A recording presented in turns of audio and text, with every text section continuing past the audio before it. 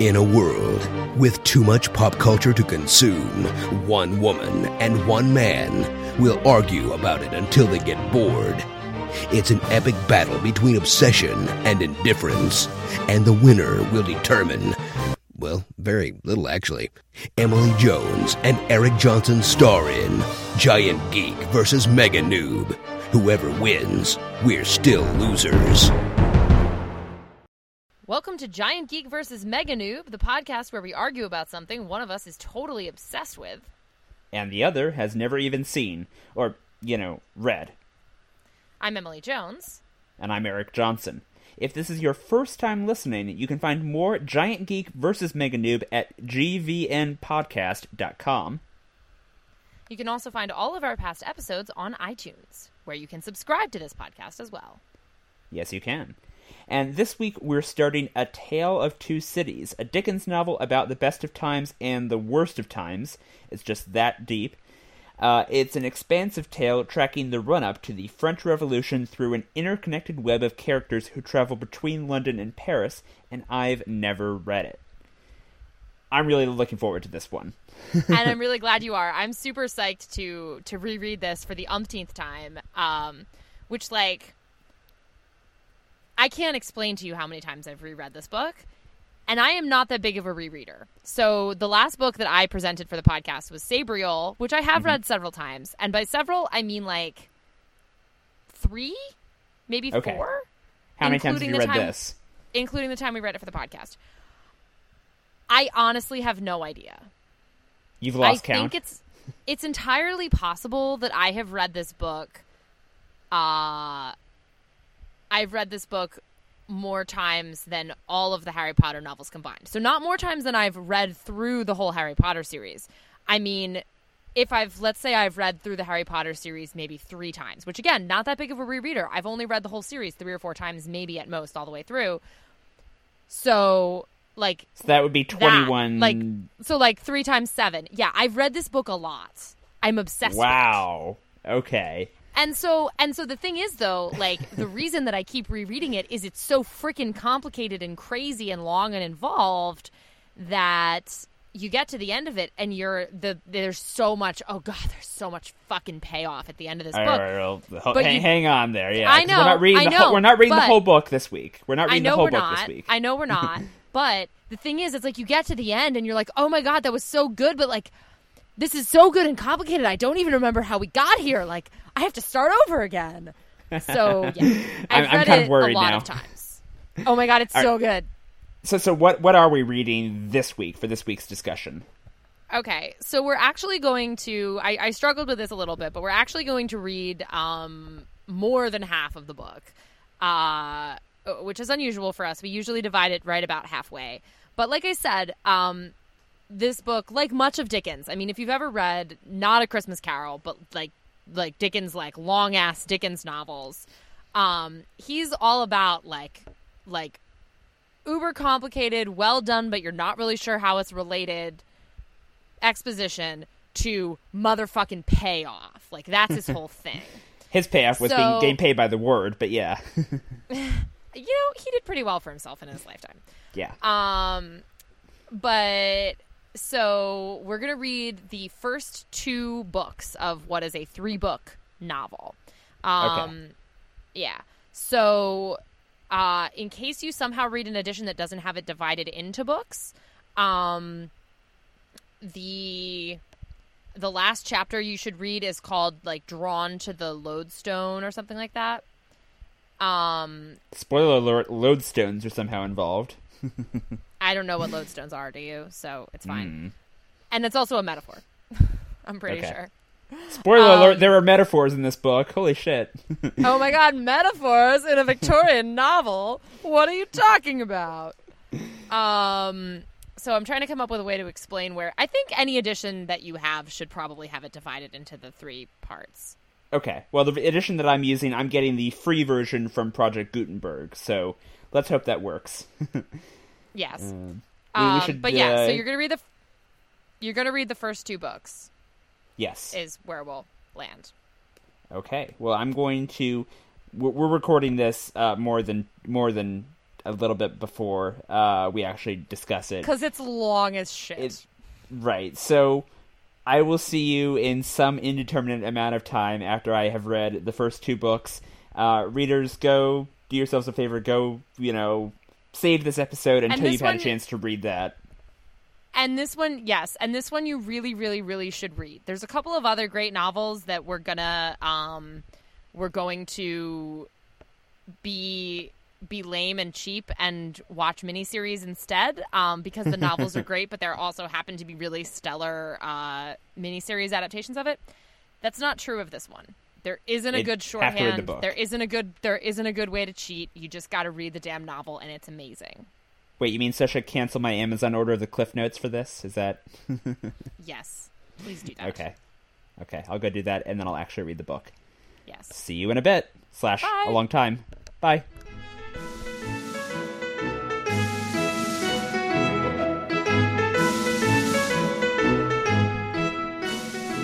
Hey guys, Eric and I are off reading the first part of A Tale of Two Cities, or actually the first 2 parts of A Tale of Two Cities. It's kind of weird how the first part is really short compared to the second 2 parts after that. So yeah, the middle section is really, really long. But for breaking up the discussion, as we've already said, it just made the most sense to do it with the first 2 parts. So this is going to be the bulk of your Tale of Two Cities reading, but it's worth it. I promise. It really, really, really, really is worth it. So yeah, jury's out on how Eric feels about that. Right. You'll find out pretty soon after we finish talking here. But in any case, the wonderful thing about A Tale of Two Cities is that not only is it available in your local bookstore, and you can probably buy it for your Kindle or whatever, it's also an old book, so it's in the public domain. Free. So you can just go get it for free. Freedom! Free ebooks, always fun. So in whatever format you read it in, whether it's a dog-eared copy you've read 25,000 times, this one over here. Hi. Or you can do what I did, and you can go to Project Gutenberg, which has all those old books, as free ebooks, I guess you would call it. And then what I actually did is I split between Project Gutenberg and the audiobook version, because I was just finding that I needed to keep myself on task. So because I was just we really need to tape this episode. We need to tape this episode. So just to make myself keep on, to keep on going, I was splitting my time between those 2 things. So however you want to do it, you'll find a way. Good luck and happy reading. Yes. Oh, we should probably say that we are going to spoil the first 2 books in Tale of Two Cities. Oh, yeah. Obviously, don't listen. Yeah, don't listen on if you haven't finished the reading that we just assigned you. I mean, unless you just really don't want care, to. Which I don't know why you wouldn't care, because it's super important. Yeah. I mean, unless you're weird or whatever, you should go read. Not that we're othering you. Right. Not at all. Anyway, enjoy the book.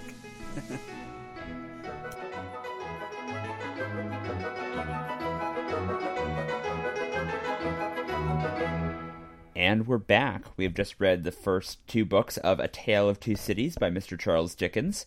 Emily, that was quite a bit of reading. Yeah, it was. I'm sorry about that. But the reading for the second episode is not going to be as much. Yes. So before we get to what I thought of the first 2 books here, why don't we talk a bit about... I know this is going to, as always... When we watch a 2-hour movie, it's there's so many things, I can't decide one thing that I like. It should be so easy for you to pick out one thing from several hundred pages of literature that I've read a couple dozen times. Yeah. No, it is tough. It's really tough.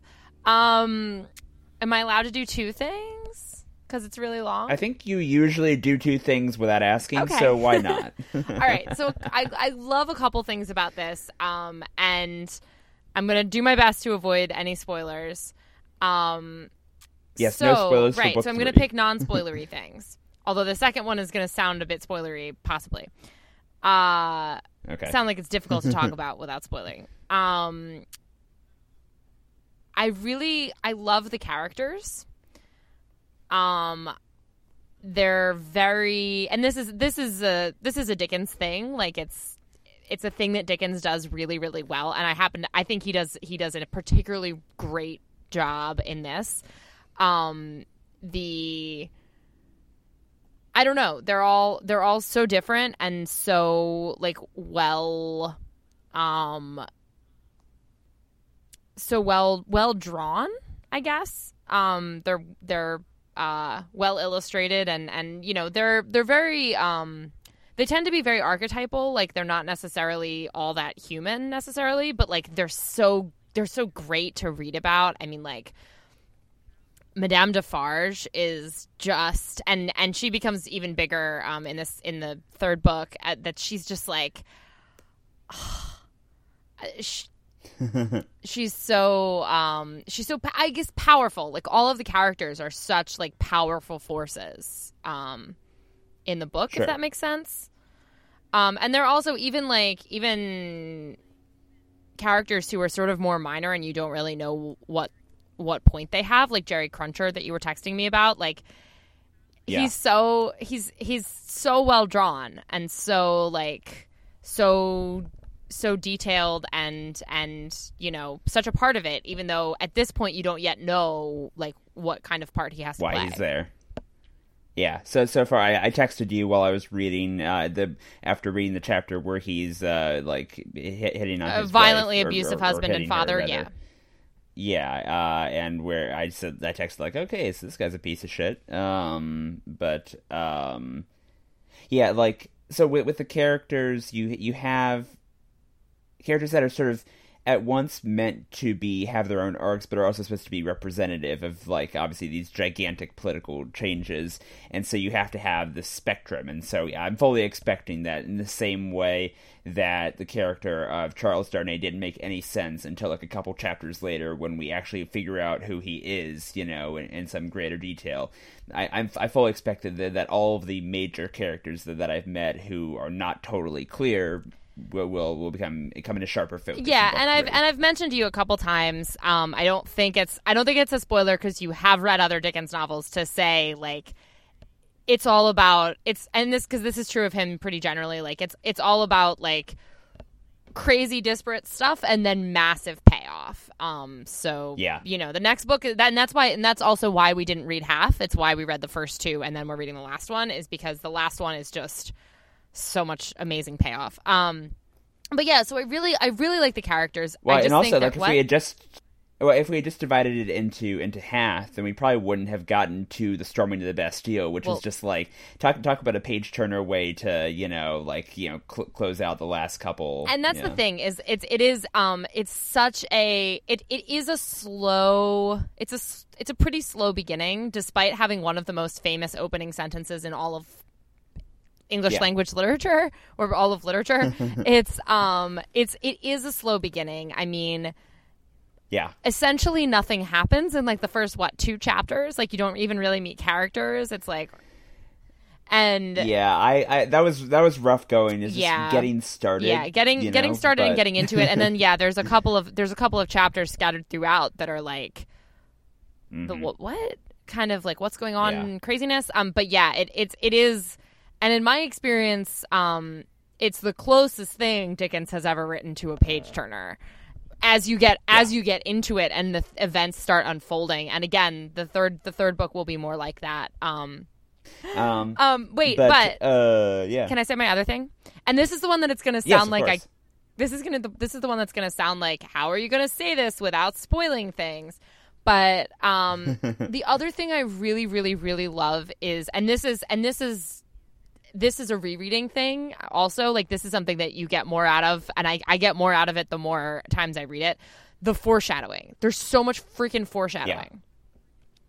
And like well, that's the whole thing, is I kind of got the sense while I was reading that like there's a lot of stuff that will make more sense in the second read. And I guess and will make more sense. Well, and this is why, as I think I've said, why I end up reading it over and over, is because there's so much density that like then when you get to the end you're like, wait, shit, what were all those details that made that all work? And you go back and you're like, okay, like you go through it again. So yes, I mean there's a lot of stuff that I notice, and you know, I usually appreciate it without actively appreciating it, and this time I'm like dog-earing pages because I want to talk about it. There's a lot of stuff I'm not going to mention, obviously, but well, and of course next time, and of course there's also like there's some heavy-handed foreshadowing too. Like the woodman fate had already set aside those trees to build the guillotine, and like the farmer, I don't even remember which the farmer is supposed to represent, has set aside these, country carts to be the tumbrils of the revolution. Like that's right in the front. Like that is some heavy-handed, serious, ridiculous foreshadowing. Yeah. But to bring up something, for instance, that you already know part of the payoff to. Now, okay, so I reread these two books like a couple months ago, and then I just started rereading them again, so I haven't gotten all the way to the end of them. Remind me. Sure. You know what Jerry Cruncher's second source of income is, right? He was fishing and he pulled a coffin out of the water, and his son saw him doing that, and then his son asked him, like, what's someone who, like, brings people to life, something like that. Right. The chapter is written from the son's perspective, so you don't quite get it. But I don't think I fully got what he was doing there. Oh, then maybe I won't bring up this particular bit of foreshadowing because I don't want to tell you. Yeah. Damn it. I mean, it seemed a bit like maybe person smuggling, something like that, but I wasn't quite sure. Okay, then I'm not. Damn it. Okay, I wonder if there's anything else that I can indicate. Yeah.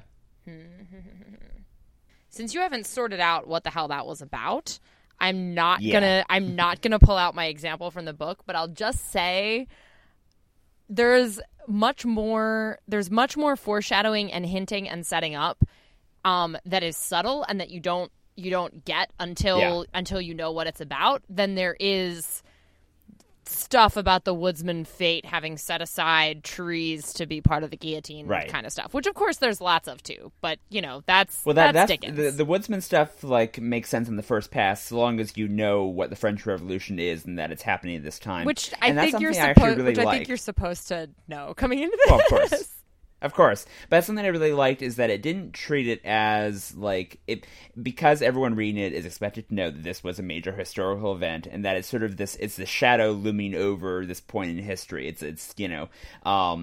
I actually kind of like the heavy-handed foreshadowing, to be honest. It sounds like you're not as big a fan of it. I like the fact that it confronted the elephant in the room, which is just like, shit is about to go down, y'all. That's pretty much Dickens summarized right there. I'm not a fan of it. I love it. I think it's great, and I love I love his style, and I love his level of heavy-handedness. I said it the way I did because I was trying to head you off at the pass, assuming that you might have been a little like you might have been rolling your eyes a little bit at his because I've encountered other people who feel that way about him. I would understand. I've encountered other people who get frustrated with his sort of florid language, who get frustrated with his I did get frustrated. You might consider some of that kind of stuff a little bit overwrought. Like I've read people who roll their eyes at the sort of fateful interconnectedness of all of these things that happen. And I have to say, like, there is a little bit less of that in this. I think the fateful interconnectedness than there is in a lot of stuff. Like in a lot of his novels, like these chance meetings of people come back later because it turns out that this person is actually that person, like whatever they were, that was their maid, all kinds of craziness that like very soap opera style, like it was me the whole time. Kinda. And this, like, there's a little bit of that, but like it makes a little more sense. Well, there is a little bit of that. There's maybe one really big instance of that, but But for the most part, like, it does make sense that all of these characters have really interconnected lives because all of them do actually have interconnected lives. Like, it's not like you meet them and then you find out that they're secretly interconnected and they didn't know. It's more like it makes sense. They're all interconnected. They all know each other, dating pretty much from this one period of time. And, like, yeah. The language. Oh, God, I'm sorry. You have to talk now. I can't keep talking about things that I like.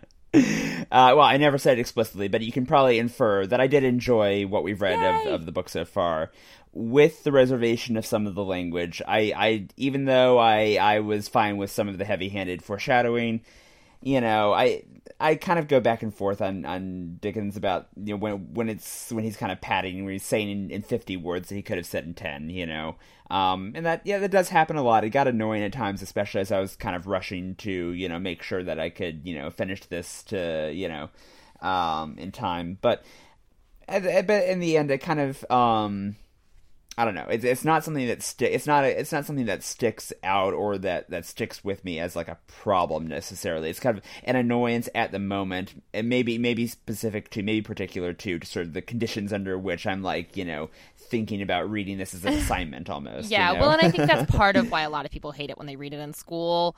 It's also like I think a lot of people get forced to read it in school too early. But for me, like. I also will acknowledge that like there's a lot of verbal padding that goes on, and like a lot of like you could have said that maybe a little more quickly, but like for me the genius of some parts of the language just really outweighs that. For instance, here we go. Definitely for instance, I love the court scene. I think the court scene is so great, and like the way that like. There's no actual dialogue, but he writes it in this way that like sums it up perfectly, but is also like super like satirical about the court proceedings. For instance, right. There was to say, by coming and going between the dominions of our said serene, illustrious, excellent, and so forth, and those of the said French Louis, and wickedly, falsely, traitorously, and otherwise evil adverbiously, revealing to the said French Louis what forces our said serene, blah, blah, blah, blah, blah. Like, the way that he, first of all, like, repeats those phrases over and over again about, like, the kings and all that stuff, but the otherwise evil adverbiously is, like, my favorite. Like, I just die over that phrase. I think it's just so delightful. Yeah. Oh, I also liked any of the scenes where he's describing just sort of the goings-on in, was it Saint, what was the name of the town with the Defarge's wine shop? Saint Antoine. Saint Antoine. Also, that's in Paris. I don't, like... Oh, really? I mean... that wasn't clear to me. Okay. Yeah, I'm fairly certain that is supposed to be in Paris. It's weird because it says suburb, but I think that just means that it's like an out part of the outlying area that's still technically Exurb. Paris. Yeah. Okay. Yeah, because like that's always been my understanding. I noticed the suburb word for the first time. This time, it's always been my understanding that it's like a neighborhood of Paris. Okay. Because like there are other times when they, in fact, when Defarge helps Dr. Manette and Lucy and Mr. Laurie leave in the beginning, like the 5th chapter.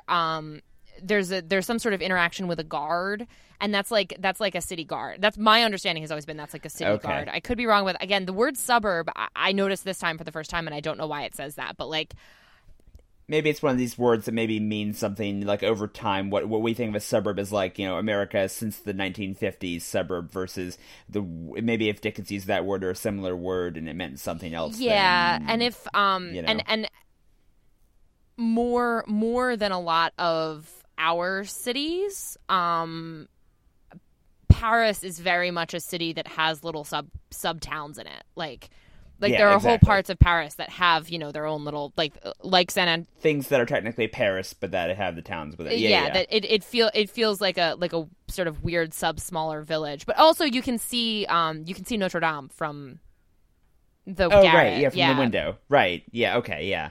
Sorry. So I liked any of the. I really liked just all of the descriptions of both within the wine shop and then the scene where the wine cask breaks outside, or of what the Defarges are seeing, or the descriptions of Madame Defarge's knitting. Just like pretty much any scene that was taking place there, I was into, and I was just like, I liked the writing about this. She stood there knitting and she saw nothing. Exactly. I was not quite as much a fan of some of the scenes back in London where it's kind of, I don't know, as much as I really liked Sidney Carton as a character, like I thought he was like a really well done character, I felt like I was just like getting bored of them of Dickens just stating over and over again that he's drunk and depressed. I get it. He's drunk and depressed, you know? That was one of the things where... You disagree? No, I am withholding comment on Sidney Carton. I can't talk. I'm sorry, I can't talk about Sidney Carton. Okay. At this point in the book. In any case, so I was kind of, maybe my opinion will change after book 3, but in any case, there were scenes in London, and he wasn't the only one. That's just the first thing that came to mind. But or also scenes where between Lucy and Dr. Manette, where I felt it was like you could have done this in a scene. You didn't need a whole chapter to do this sort of thing. Yeah, that was just kind of my. And some of that stuff is the archetype stuff that I was getting at again. Like he does have a really strong tendency to make somewhat archetypal characters and sort of like beat to death some of their characteristics. I find what I'll say is I find Sidney Carton more interesting. And again, this is something, knowing his full character arc and going back and reading it, I find the parts you're talking about more interesting and compelling probably than you do. I find him more interesting than a lot of Dickens archetypal characters. I think he's actually a lot more three-dimensional than some of them. The character I actually have the most issue with is Lucy, because she falls into a type that I think I've complained about on this podcast before. Dickens is very guilty of it. But it's a type that exists elsewhere too. Austen does it sometimes. A lot of authors do this kind of angelic young woman thing. Yep. What is the other Dickens novel you told me you'd read other than A Christmas Carol? David Copperfield. Yeah. So the one he ends up marrying after the other one dies. I've forgotten the book by now. I was forced to read in high school, and I retained zero of it. Okay. I think her name is. Well, I think her name is Agnes. There's like a girl who works with his first guy that she it's the daughter of the lawyer he works for initially, lives with when he's at school. He's living with this lawyer guy, and there's the daughter, and she's he thinks of her as a big sister, but she's also just great, there's this affection between them, and they end up marrying, which is super obvious all along that they were supposed to get married. But she's another one that she's kind of gentle and patient, just perfect, and described in all of these just exalting terms about incredibly patient and generous and kind-hearted and she just never does anything wrong and is just the most wonderful and virtuous and completely flawless, and it's boring. It's a really, really common type of character, and it's boring. There's Jane Bennett. We're gonna do Pride and Prejudice at some other point, but Jane Bennett is the same way. One of the sisters problem, in that. It's a common type of female character, and it's really Fortunately, there are other female characters in this. Right. I think that's part of the reason why Madame Defarge is such a breath of fresh air, going from a scene in London to then to Paris, and having a scene with her where she's literally cutting a dude's head off. It's holy shit. She is such a badass. And I just have you seen The Americans? No, okay, that's going to be on the podcast list, because I am partway through season 3. I've been binging that this week. And oh my God, it's so good. And this is actually... Everyone's told me I'll love it. So it'll probably be one of the boring episodes where we just agree on it's good. Well, we can talk about all the cool and complicated ways that it's good. And actually, one of the things that I really, really like about The Americans is also something I really like about the Defarges, which is I love that in many ways she is much more the hardliner and the badass. Yeah. He's a bit more cautious, or a bit more sort of something. Yeah. He's a little more cautious, a little more human at times, which maybe will come up a little later if I'm remembering correctly. He's just not. He's not quite this hard, unyielding. Right. Nothing but the cause committed revolutionary the way that she is, which I just think it's such a great and unusual dynamic to kind of twist that around and make her the hard serious one, real and him extremist, him the softie. Not that he's a softie, but comparatively. But compared to Yeah, so that was kind of I felt like with Lucy, with her character, I don't know, I was a little bit weirded out in the first book when she first meets her dad, Dr. Manette, but I guess before he's Dr. Manette, when he's still just Prisoner Manette, or recently Prisoner Manette. She meets him, and just due to her angelic nature, she is immediately like, on her knees, like kind of, saying, accepting him as her father. I mean, it's strained credulity a little bit, just because maybe you don't know, because you don't know any 17-year-olds who would actually behave that way. That, and also I've just been primed by other fiction about, reconnecting family, that there's always, people are maybe a bit more skeptical of, like, here's some random dude, he's your long-lost father, and maybe people don't immediately accept that quite as readily as she did. Yeah. So, well, I guess, okay, that's not fair, because she did go through, before she met him, she like, fainted when... I mean, she did have when Mr. Lorry told her, she did have a rough time at first, so that's maybe not fair of me to say that and she, I will she say, I think, it, I think some of her reaction in that garret room is a little bit less. I don't know that it's 100% like, you're my dad, so much as sympathy for this incredibly broken, like, I mean, it's a really like tragic and awful scene. Mm-hmm. And like, even I'd have to look to find the specific example. There's even like a tiny hint that like Mr. Lorry is actually like feeling some emotion on that occasion, which he like makes a big a man show of business, of not ever feeling any emotion. Which he is a man of business. He just shows no emotion. He's so full of shit. He's not actually. He thinks of himself as a man of business. But anyway, but that was one of my favorite things, by the way, when the scenes with Mr. Lorry is when he would constantly refer to himself as a man of business. Like, that was also a bit heavy-handed, but I loved the fact that he would. That here was a character who was applying a character trait to himself in his own dialogue, that he was constantly like reminding other people of the character he had defined for himself. And I, as a man of business, that was one of my favorite things about his character. Yeah, and I like the way you see cracks in that in his actual behavior. Yes. Which again, there's more of, but yeah. So I don't know, like what else is, without spoiling book 3, like what else do you like, dislike? What's sort of your strongest, I guess, associations with these first 2 books that maybe I noticed, maybe I didn't notice, but that I should have? I don't know. I know most of the stuff that I dog-eared when I was reading it most recently was like mostly like foreshadowing stuff that I can't tell you right now. Fine. Sorry. I was really struck this time by how just brilliant that court scene is, which we already talked about, but it's just like, it's so good on so many levels. At first I didn't realize that at first I just thought that Carton and Stryver were like going to be minor characters who were just going to appear. I love for that like, dynamic between them. So I kind of had to backtrack a little bit through the court scene to like be like, oh, okay, these people were important. Well, especially like they barely even mention Stryver by name. Right. But no, that dynamic is so great, and like, I don't know if you picked up on, because it happens in dialogue, but they went to school together. But like.